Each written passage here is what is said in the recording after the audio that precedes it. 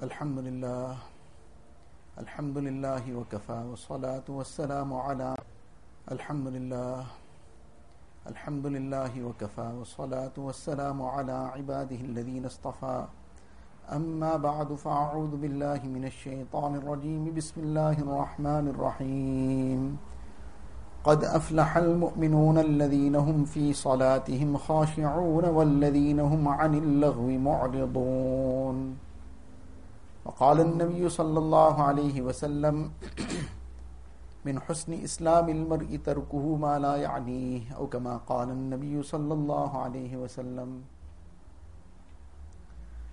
Respected ulama ikram, brothers and elders, last week we had commenced the discussion of these ayat of Surah Muminoon.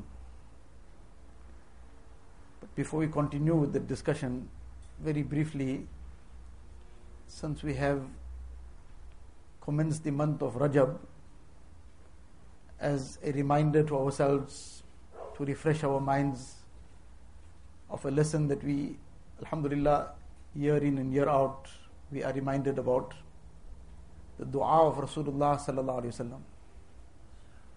That when the month of Rajab would commence, Allah's Nabi sallallahu alaihi wasallam would start making the dua, Allahumma barik lana fi Rajab wa Sha'ban wa ballighna Ramadan. Oh Allah, grant us barakah in the month of Rajab and Sha'ban and enable us to reach the month of Ramadan. So this dua is something that we should be engaging in after namaz, at other times. And there's much to be taken from this dua in terms of a lesson. That one is that Nabi Sallallahu Alaihi Wasallam is making dua, Ya Allah, grant us the barakat of the month of Rajab and Sha'ban. What we understand is that there is barakat, special barakat in this month and in the month of Sha'ban. And therefore Nabi Sallallahu Alaihi Wasallam is asking to be granted that. Allah's Nabi Sallallahu Alaihi Wasallam, he had been granted all the barakat. This was ta'aleem and a lesson for the ummah, that you should be asking this.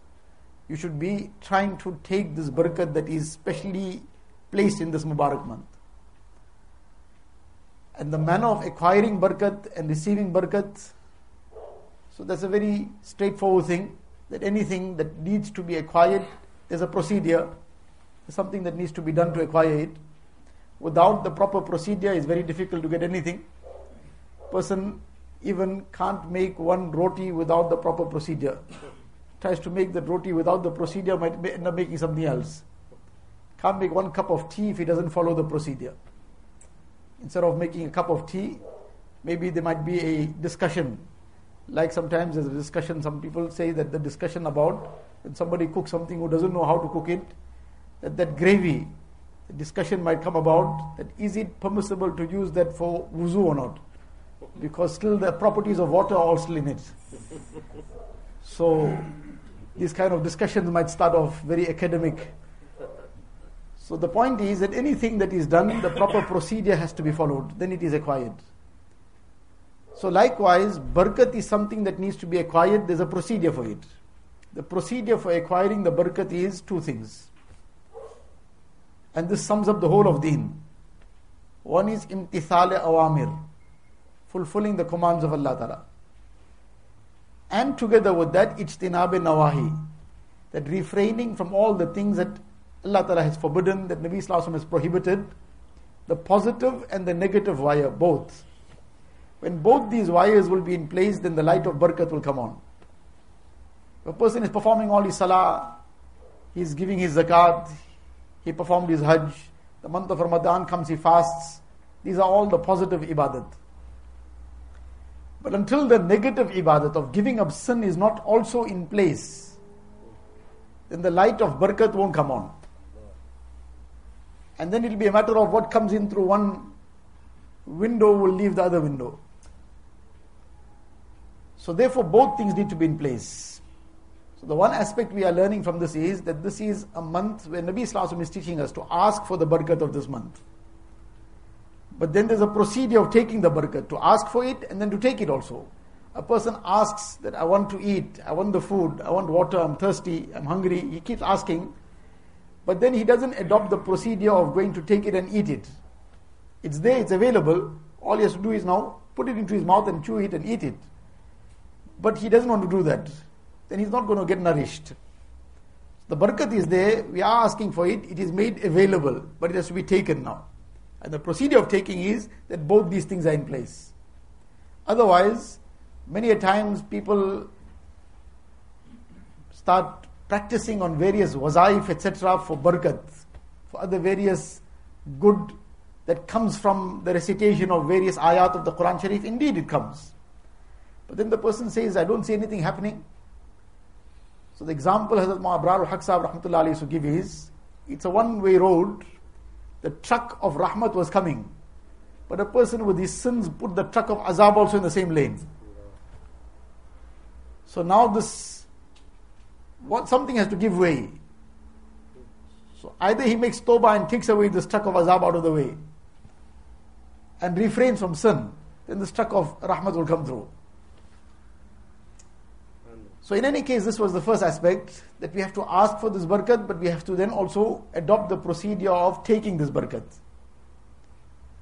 And then the second thing is, وَبَلِّغْنَا Ramadan. Nabi Sallallahu Alaihi Wasallam used to make this dua for barakat in Rajab and Sha'ban, and then بَلِّغْنَا Ramadan. Allah, enable us to reach the month of Ramadan.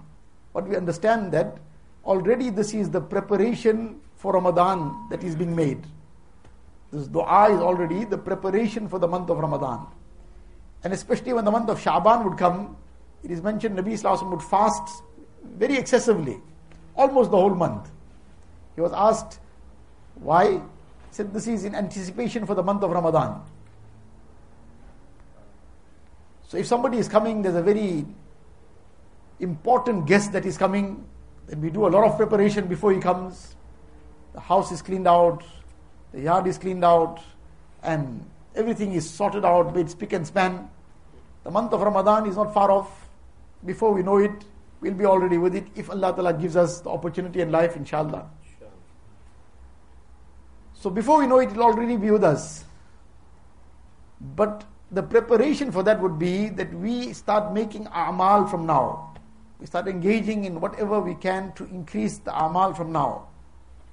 And also start cleaning up. Like we start cleaning up the house for the guest, we start cleaning up. And cleaning up what? Start cleaning up the heart.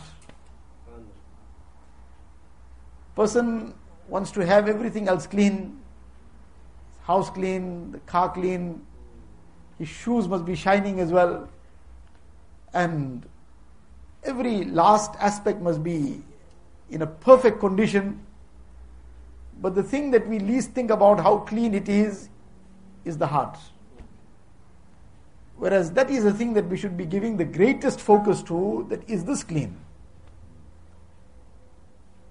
The greatest focus should be on the cleanliness of the heart.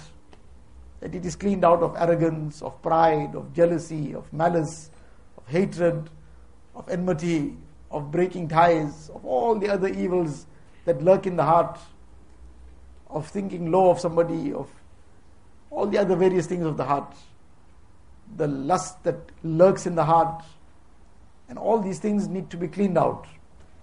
Now when a person would clean this vessel out, then the pure milk of the rahmat of Allah Ta'ala can now be poured into it.